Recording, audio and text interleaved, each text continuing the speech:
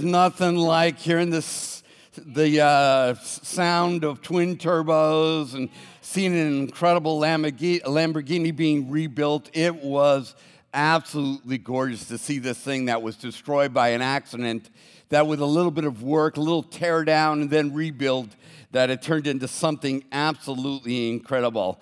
And it kind of leads us into our series that we're going to be talking about, this idea of tearing down and rebuilding. As we look about what God did on the cross and what God through Jesus, we're going to look at this tear down that he does and then this rebuild that he completes to make something that's incredibly beautiful. And we're going to see how God in the life of Christ raised to raise. Now, you may be familiar with the word raise. I'm sure you are. Raise some money, raise some kids, R-A-I-S-E. But there is also this other word, which is raise, that's spelled R-A-Z-E. And it's interesting because this word raise means to destroy something to the ground. It means just to waste it, just totally rip it down to the ground, totally to the ground. And it's interesting that the word raise, R-A-Z-E, is actually the opposite of the word R-A-I-S-E. And so it's not a word that we use often. Normally, if somebody's staring at you, pointing their finger in your face, I'm going to raise you. You know, maybe you're playing cards or you're thinking of something being built up. But the word R-A-Z-E actually means to tear down and destroy. When I was thinking about this idea of raised to raise, I know you think that I'm in a room someplace and I got certain music on and they're pumping some smoke with some candles and all of a sudden this bush over here starts to glow with fire and all of a sudden I get my messages from God that way. I do get them from God, but it doesn't work like that. Well, here's how this one particularly worked. The word raise, R-A-Z-E, really caught my interest when I was watching an episode of The Mandalorian. If you're familiar with The Mandalorian, it is a Star Wars continuation series on the Disney Channel. And it's a really cool series. I was raised on Star Wars, and I was really interested in it. But this guy here, this villain, his name is Moff Gideon. And if you're familiar with The Mandalorian, which you should be if you are an American and you are alive, you should know. I've seen some people my age begin to look at each other like, what's he talking about? What happened to Captain Kirk, you know? If this guy, Moff Gideon, said that unless the Mandalorian surrendered Baby Yoda, ringing a bell? Yes, lovely Baby Yoda. If he doesn't, that he's going to raise the building. And I was like, well, that's interesting. And I was really interested to see if the closed captions caught the spelling of the word. Because it really sounds funny to hear somebody say, I'm going to raise that building. And what they actually mean is that they're going to utterly destroy it and they're going to rip it down. And that's what he says that they're going to do. So it's one of those rare occurrences in the English language where two words are homonyms and antonyms at the same time. Yeah. How's that, huh? Yeah. Let's close in prayer. That's it. I was wow when I discovered that, and I know some of you are now picking up your iPhone to Google other words that are antonyms and homonyms, but really it's really an interesting thing that you have two words that sound exactly the same, but they mean just the opposite of each other. It doesn't mean that they don't mean the same thing. It means they mean exactly the opposite. And we're going to see how that little nuance actually plays itself into when we're talking about the cross of Christ and we're talking about the resurrection of Christ. Because when we look at it, when we look at the story, there is that sense of strangeness about the cross of Christ. There's that sense of differentness about the resurrection. And if I was to say what's the most important thing about the work of Christ. If I was to say pick one thing, some of you, probably half of you, would probably say, I believe the cross of Christ. Without the cross, we don't have the resurrection. Without the cross, we don't have forgiveness. Well, then there will be another group, yeah, but if we have the cross and he doesn't rise, well, then we don't have any effect of the forgiveness of sins. We don't have the success of the cross is not lived out. So it seems like both of these acts are homonyms. They both say redemption. They both are, you don't understand redemption in the Christian sense if you don't understand R-A-Z-E and R-A-I-S-E. That these two words that sound the same, the reason why they sound the same is because they're both saying something about the same word, redemption. But yet when you look at the acts of the cross, it seems to be a violent act. It seems to be a tearing act. It seems to be a destructive act. But then 3 days later, we have Jesus coming out of the tomb, and we have a R-A-I-S-E event. We have a rebuilding and raising up event. So it's really interesting that sense about the cross that we see about the cross or the resurrection together, we know they're inseparable. They sound the same. They say redemption to us, but yet they seem to be opposite. But yet they seem to be the same God doing both things. And so for a lot of us, we look at the mercy of God and we think about the justice of God, and we tend to have a hard time reconciling these two ideas. It's like, well, God's merciful. He forgives everything. Yeah, that sounds like redemption, doesn't it? But it's not this concept of pulling up a carpet and then sweeping what we've done wrong underneath, that there's got to be a dealing with it. And so for a lot of us, we have a hard time reconciling, well, how can God be all good and merciful and loving, and how can God punish at the same time? It seems like this is such a good act, and this in our mind appears to be something evil. At least that we perceive it as something evil. And so we find that in the cross and in the resurrection, there is the word mercy and the word justice are homonyms of redemption. They're brought together, though they appear to be opposites. But we find in the cross of Christ and the resurrection of Christ that they're melded together. So we are going to be looking at over the next couple weeks as we lead up to Easter that Jesus is doing this all the time, this tension. And we'll talk about that in a few minutes. But he seems to always be creating situations where there is this raise, R-A-Z-E, and R-A-I-S-E, tension in the situation. Let me give you an example of when he introduces this tension into his ministry. In John chapter 2, we are told this, that the Passover of the Jews was at hand, and Jesus went up to Jerusalem. And in the temple, he found those who were selling oxen and sheep and pigeons, and the money changers were sitting there. And making whip of cords, he drove them out of the temple with the sheep and the oxen. And he poured out the coins of the money changers and overturned the tables. And he told those who sold the pigeons, "Take these things away. Do not make my Father's house a house of trade." His disciples remembered what was written, "Zeal for your house will consume me." So the Jews said to him, what sign do you show us for doing these things? It's like, what right do you have to tear things down? And Jesus answered them and said, destroy this temple in 3 days, and I will raise it back up. And the Jews said to him, it has taken 46 years to build this temple, and will you raise it in 3 days? But he was speaking about the temple of his body. When, therefore, he was raised from the dead, his disciples remembered he had said this, and they believed the scripture and the word that Jesus had spoken. Now, the interesting thing is that this comes from the beginning of Jesus' ministry. The only other recorded event that we have in the life of Christ is that he's changed water into wine at a wedding feast. And he even did that kind of in protest with his mother. I mean, his mom kind of got him to do that, but this seems to be the first introduction of Jesus. And that he's introducing this idea of raise, R-A-Z-E, to raise, R-A-I-S-E. That this seems to be the first thing. Now, what we do at church is this. We invite you to come to church. Hopefully your friends bring you to church. And when you come on in, we're different.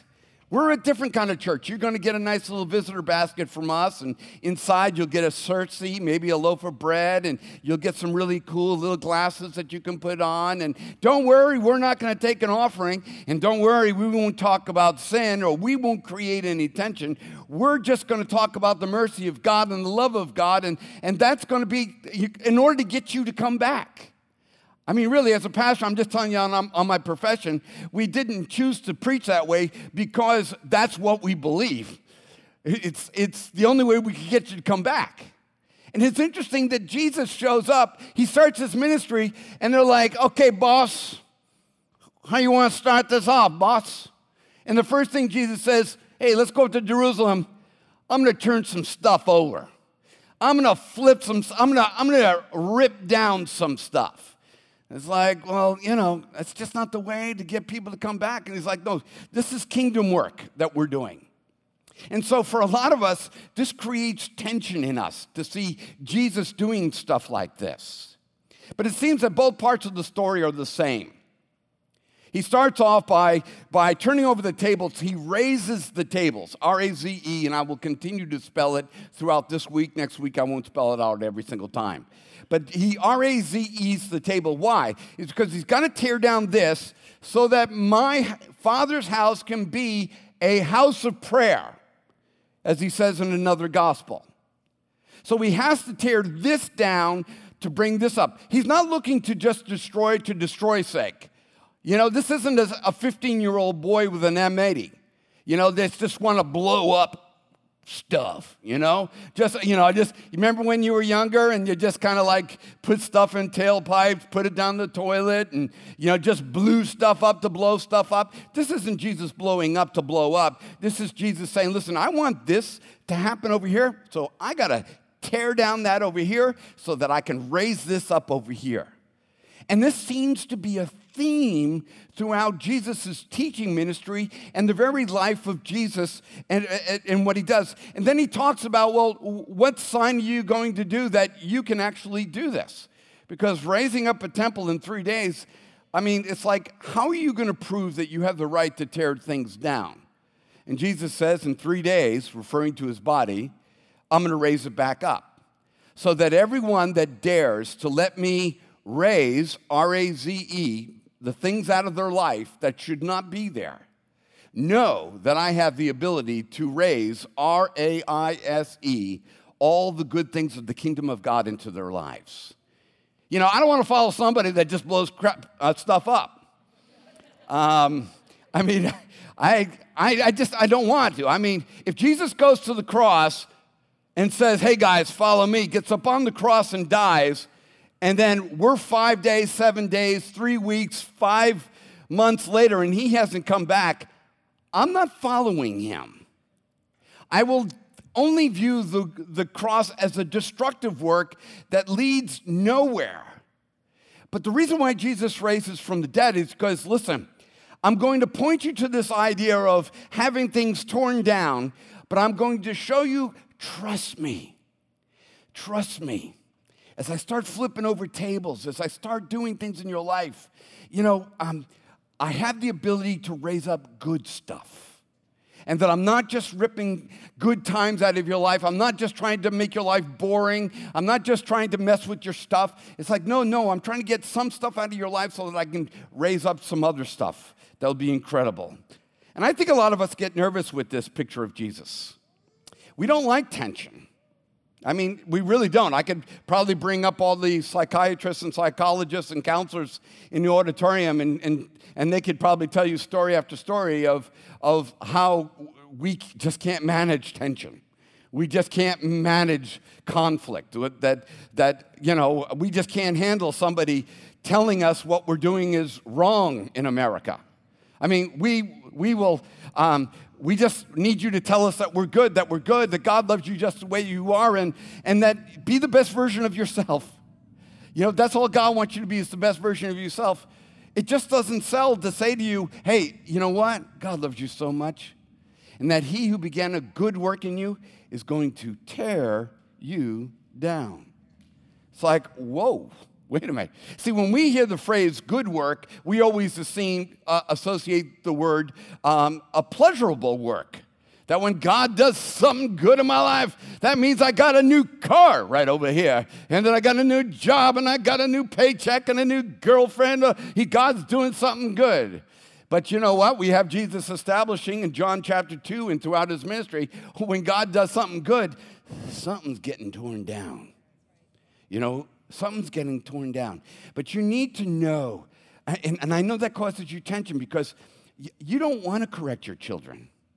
Little Johnny, if I please excuse me, but if I spank him on the tushy, he's going to grow up warped.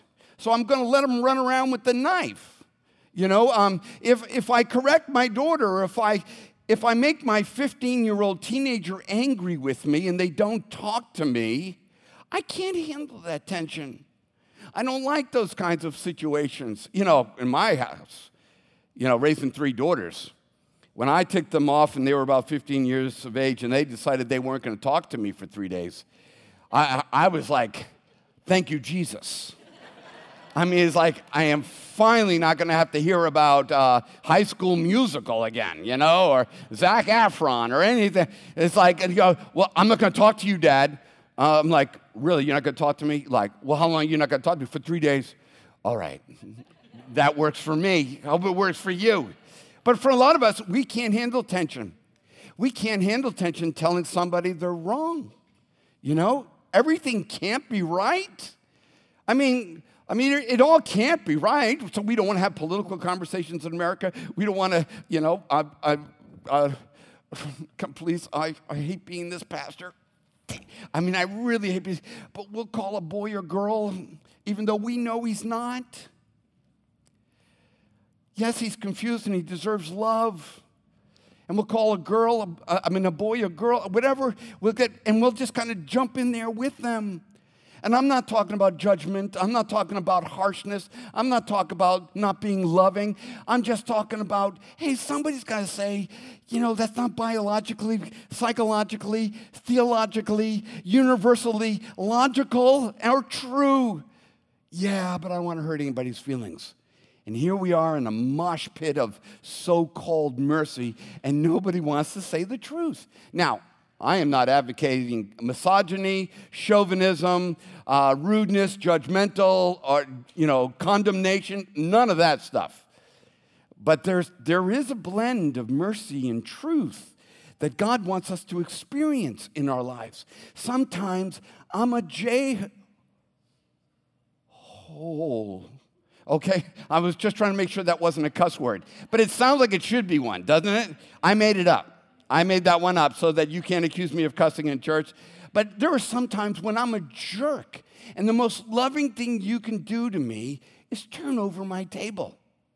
If somebody comes, Mr. Ben comes up to me, Pastor Ben comes up and, hey, Paul, I know your heart, man. But they walked away, and they kind of felt like you really just, and I'll be like, okay. And I'll get ruffled. I'll get like, well, what did you do? What are they supposed to do? I'll do that for about 3 or 4 seconds, and then I'll be like, all right, you're right, I'm wrong. But that's love. And this is what Jesus does in this story. This is what but we can't handle that kind of tension in America. So we don't get the buildup because we don't get the tear down. You know, we just live with a wreck, with a Lamborghini with a hole in its engine. And it's an expensive loss. But if you're willing to go through the tear down to experience the buildup, you'll begin to experience something beautiful in your life. You know, sometimes things need to be, some things have to be rooted up in order for other things to be rooted down. You just do a little bit of gardening work. Sometimes you just got to get in there, get your hands in the dirt, and you got to pull up some of these plants over here so that you can root something else down. Sometimes you have to unlearn something, and that idea has to be torn down so that another idea can be reconstructed. So you have to unlearn something to learn something rightly. And that's kind of like what Jesus is doing in this temple. They've gotten into this religion thing about, and the focus is on this tithing thing. And they're all focused. Have you ever been in a church that focuses just on the tithing thing? 3 offerings a week, and it becomes a stipulation for membership and all this other thing. It's like, let's see, you're taking like 5 offerings a week, but you're only doing communion once a month. What's the valuation to taking money and celebrating the death and resurrection of Christ? Doesn't seem to be equal here.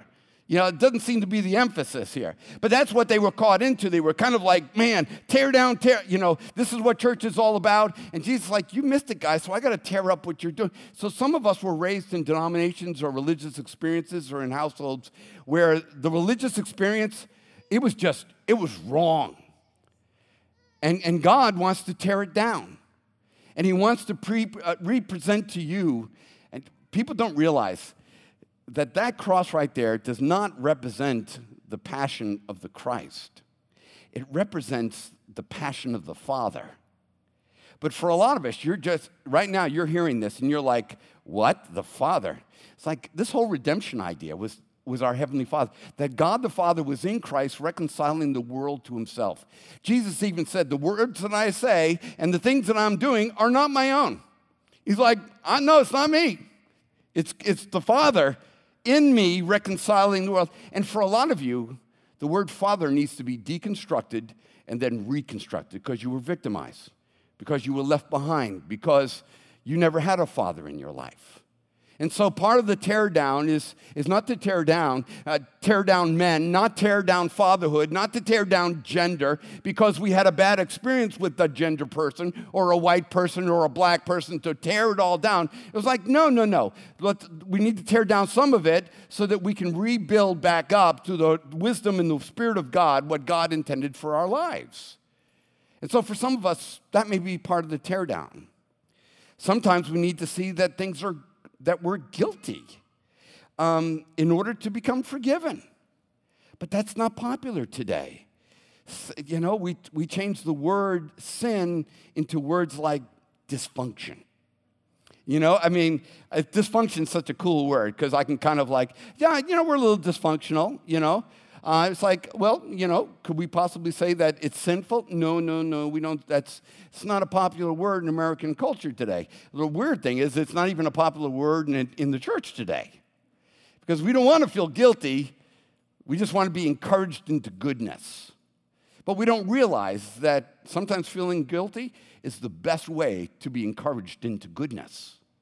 Is to find out that, I am wrong. And then we experience the incredible forgiveness of God in our lives. I think the Taoists and the Buddhists misinterpret this thing because they would look at Jesus and they would say that Jesus has within himself, and I know I'm getting probably deeper than you want, but I just want to let you know that this has been well thought out, is that Jesus is in a yin-yang kind of moment, that there's 2 forces happening inside of him, that there's darkness at work in him that turns over the tables, and then there's goodness in him when he forgives everybody, and that he's in this duality moment, that there's kind of 2 Jesuses in there, and one's darkness and the other one's light, and one's evil and one's good, and maybe that's one way to interpret it. And others would see the raising of Jesus, the R-A-Z-I-N-G, is Jesus losing it. that finally Jesus succumbs to his base nature of anger. You see, he's just like us. He's not God. God would not lose his temper. God would not be angry. God would not take a cord and put little nuts in it to hit human beings with. So what we have here, since I cannot accept the tension that God could actually be angry or that God would actually correct that which is wrong, then I must assume that Jesus is just losing it. And see, he's just like me. So we lose a little bit, we do good, and we just do the best that we can. Others would interpret this story and put it into the theologian category that, well, God wouldn't lay punishment on his innocent son. This can't be God punishing Jesus for the sins of the world and laying the sins of the world in this kind of, it's called penal substitution. It's a big idea that drinks a lot of coffee. But it's this idea that God would punish an innocent man for the sins of the world. Therefore, since I cannot live with that tension, I've got to reconstruct what's going on here. Jesus is just giving us an example of what it's like to be good and misunderstood and to lay down your life for your friends. We don't like tension in this. But you know what's interesting is that we do live with it. And we do expect this mercy and justice idea, these homonyms and antonyms in the world. Back in like 1941, 1945, then the axis of evil was taking over the world. Nazi Germany was ravaging Western Europe, destroying it. And it was about to be snuffed out by Adolf Hitler. And the United States gets drawn into the war. And there isn't a person here today that you don't think for a second, after the First World War and the millions we lost there, then the Second World War and the millions upon millions was there, that you probably feel, and rightly feel, that it was an act of God that the Allied forces marched into Berlin and destroyed Germany from taking over the world. I would think that you would say that the razing, the R-A-Z-E or R-A-Z-I-N-G of Germany was an act of God. It needed to be done. And I think you'd be correct in your estimation. But one of the things you may not have known, that in 1947, the United States deployed what is called the Marshall Plan.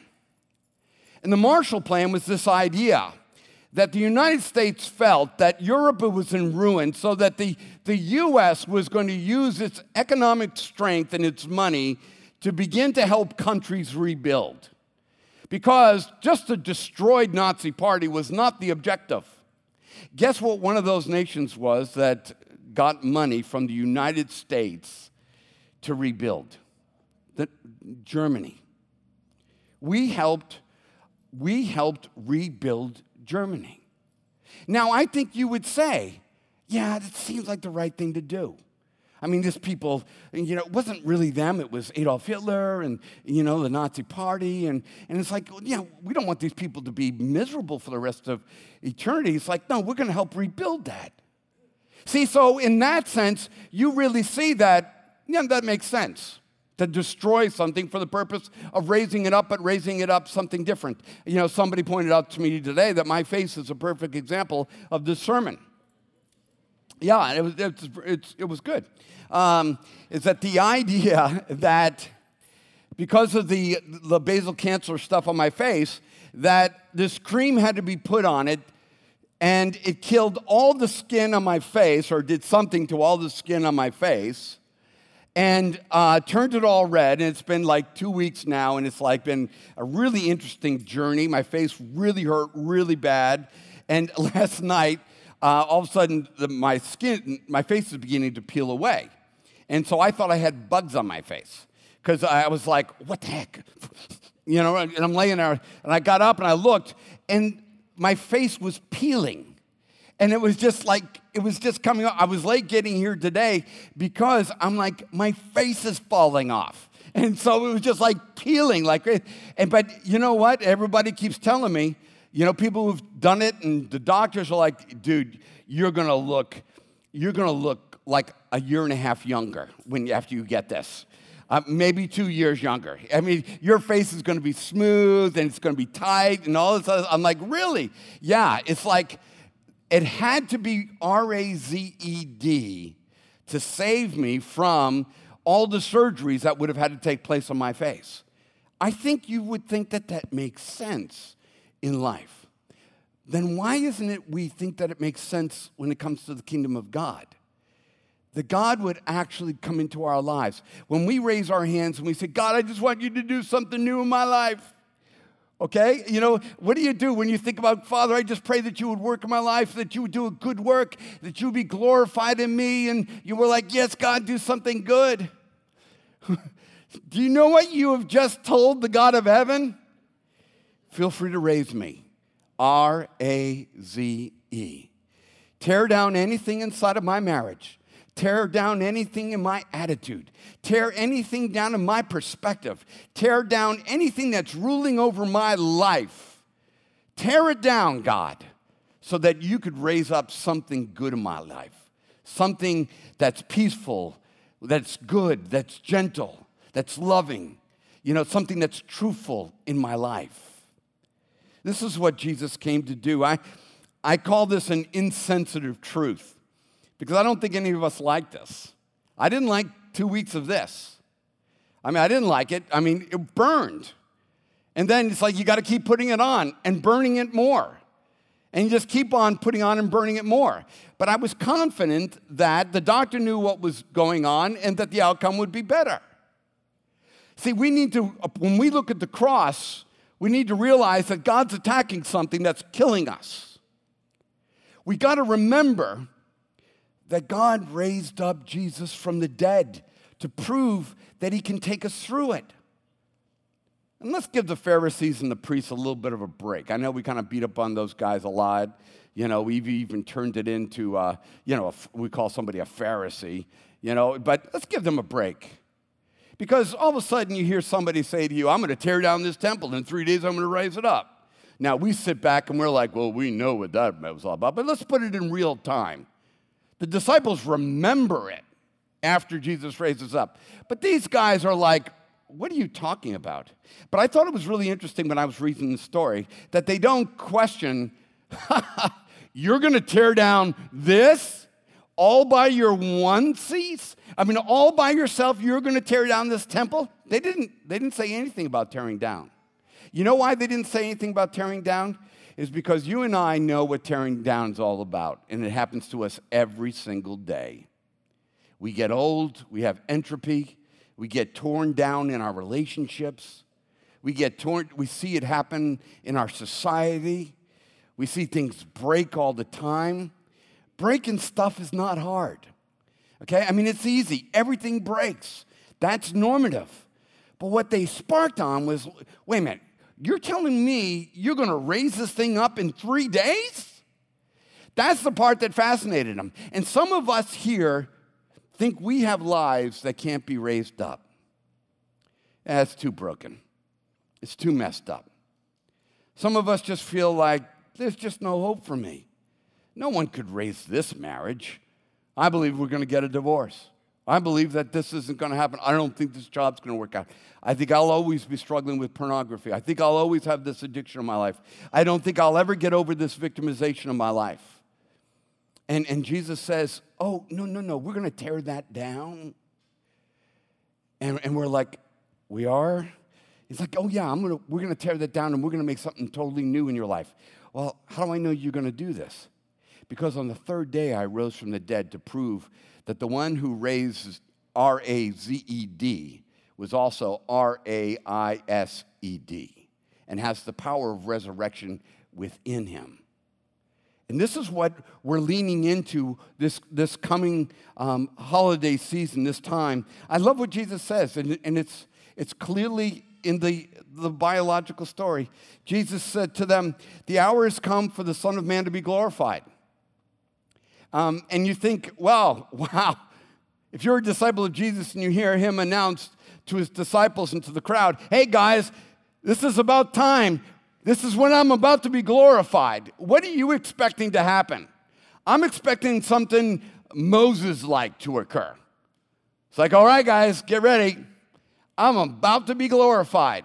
Oh, man, that means that there's some really crazy stuff about to break loose. There's going to be a pillar of fire over here. You know, this bath water over here is going to split in two, and there's going to be all kinds of miracles that are going to happen loose. And Jesus says, I'm about to be glorified. Truly, truly, I say to you, unless a grain of wheat falls to the ground and dies, it abides alone. Why? Wait a minute, you're telling me that it's just about to break loose, and the first thing of breaking loose is you dying? You call that breaking loose? Jesus says, unless a seed falls to the ground and dies, it remains alone. But if it dies, if it's willing to go through the tear down, it bears much fruit. And then he says, and he's kind of like, this isn't just for me. He's like saying this for all of us. Whoever loses his life, who's willing to allow the Spirit of God, the kingdom of God, to flip over the tables, to drive out that which is wrong of our lives, that's willing to tear down some stuff, whoever's willing to lose that in their lives, he says that person loses his life, will keep it for eternal life. So we've got to ask ourselves this question, and this is the hard part.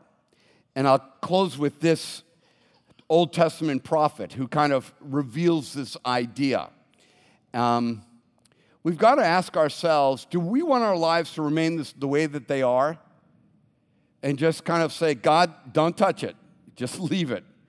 Like God, don't screw this up for me.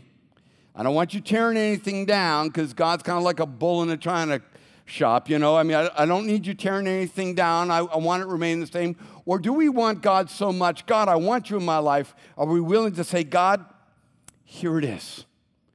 Tear down what you got to tear down, because I know what you're going to do in me, you know, is going to be amazing. There's this obscure prophet in the Old Testament. His name is Hosea. And I found him that he said something kind of prophetically about Jesus, but he also says it about us. And I kind of separated the verbiage of it so that you could see the R-A-Z-E and the R-A-I-S-E, that kind of play, that harmony and opposites working in the will of God. He said it this way: come, let us return to the Lord, for he has torn us that we may heal. Now, I'm up here, not because I've got this figured out or I'm better than you. I'm up here because I am you, okay? I'm just kind of like the voice box between God and you. I mean, I talk to God for you. I talk to you for God, and I'm kind of like in this with you. And I look at a phrase like this, for he has torn us. And I am offended by the notion of that good things could come from the raising, the R-A-Z-I-N-G, of something in my life. And that's where a lot of us bail out on God. Well, if God's doing a good work, then why doesn't it smell better? Why doesn't it taste better? Why doesn't it feel better? Because sometimes the best of works are like leveling Germany to the ground before it can be rebuilt. I think it's really interesting in that Lamborghini video. That Lamborghini was wrecked. It was an Italian car that has been taken over by a German company that had an engine from Texas in it. It's really interesting about the harmonizing and conflicting elements that go into the idea of redemption. But listen to what he says. For God has torn us that he may heal us.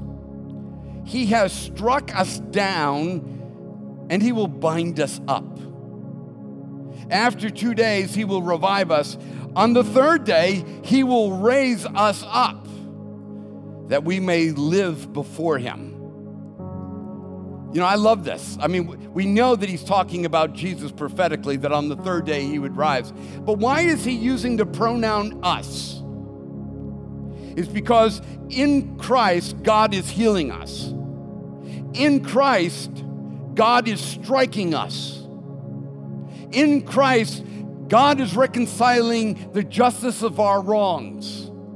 In Christ, God is raising us.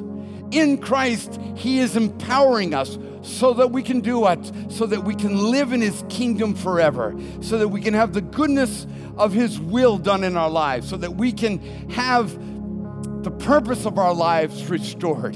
We were never created to be tables and money changers. We were created to be the habitat for the presence of God and the goodness of God, the love of God.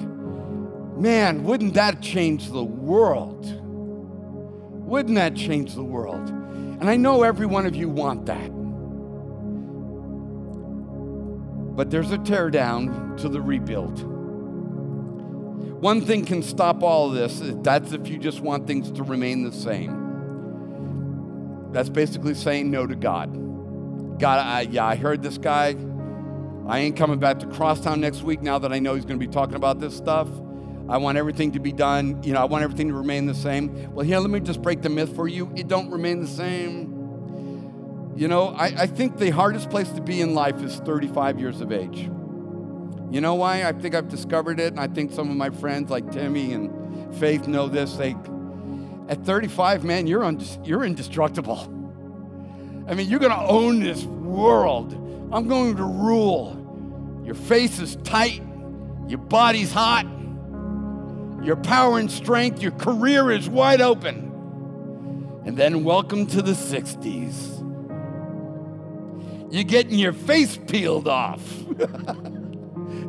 So, if you think your life is going to remain unchanged by getting away from God, entropy, gravity, and friction will get you. Another thing that can stop this is that you don't like tension. I don't like tension between me and my kids. I don't like tension between me and my spouse. I don't want to do this hard thing. I don't want tension between me and God. I don't want tension within myself. I just want to be told to be the best version of myself. Yeah, okay, go ahead. You will remain yourself. Congratulations. Another thing that can stop this is if we don't think we have any tables that need to be turned over. I thought 6 months ago, I knew I was getting older. I knew I was getting slower. And I'm just going to tell you this. You already knew it. I'm the one that just found out. I thought I was pretty hot. Tim, why aren't you looking at me anymore? No, seriously. I thought my life I'm spot on. God, I live by the water, drive a nice car, got a really attractive wife. She said, don't call her hot in public anymore. I got a really attractive wife, got great family, great kids. And then you know what? All it took was 6 months of hardship in my life to tear it all down. And I all of a sudden saw the vanity. I saw the pride. I saw the white guy. I saw the baby boomer who's taken everything off this planet. I saw it all. And I'll tell you, 6 months later, it's the best thing that's ever happened to me in my life. Yeah, really is. It was a gift from God. Faithful are the wounds of a friend, the writer of Proverbs said. And maybe you're here and you don't think your tables need to be overturned. Ask your spouse. Ask your kids. Ask a coworker. And then last, another thing that can stop this from happening is thinking that, you can't rebuild this temple in 3 days. You may have spent 46 years wrecking your life, or somebody else wrecking your life. Don't be surprised what God can do in 3 days. don't think that just because it's been bad for so long that it's got to stay bad. But you got to let God tear some things down. And that may be in your head. It may be an attitude. It may be an unforgiveness. It may be just a perspective that you have about life. You're going to have to let him tear some stuff down. But if you can, let him tear it down. He who began a good work in you. And you can stand in the middle of the rubble, in the middle of a flooding building, in the middle of all the stuff that goes on, and you say, this is just about right. Taste and see that the Lord is good. The greatest thing that can happen today, and we'll talk about it in a week, but as soon as Jesus dies on the cross, what's the first thing that we're told that happens? First thing. Anybody want to shout it out? Feel free. What happened? The veil is torn. The veil is torn. Why? Because unless that veil is torn, the access to God is denied all mankind.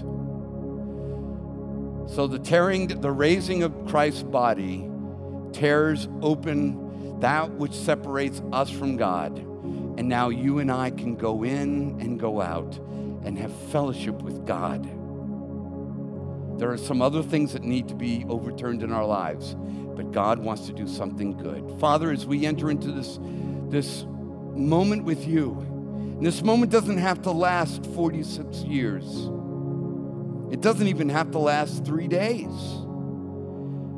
But if in this moment that I believe that Jesus Christ died and that Jesus Christ rose, though they're opposites, they both sound the same, and that they say that I can become a child of God, that I can be redeemed, that in the homonym and antonym of the cross and resurrection, the sound of redemption pours forth. And today, God, we open our lives. We do want more of you. And we welcome you into our lives. Turn over what needs to be turned over. Tear down what needs to be torn down. But I do this in the words of Hosea, so that he may build us up, that he may heal us, that we may live before him forever. Let me encourage you into this moment of tension, of goodness and mercy and truth with God.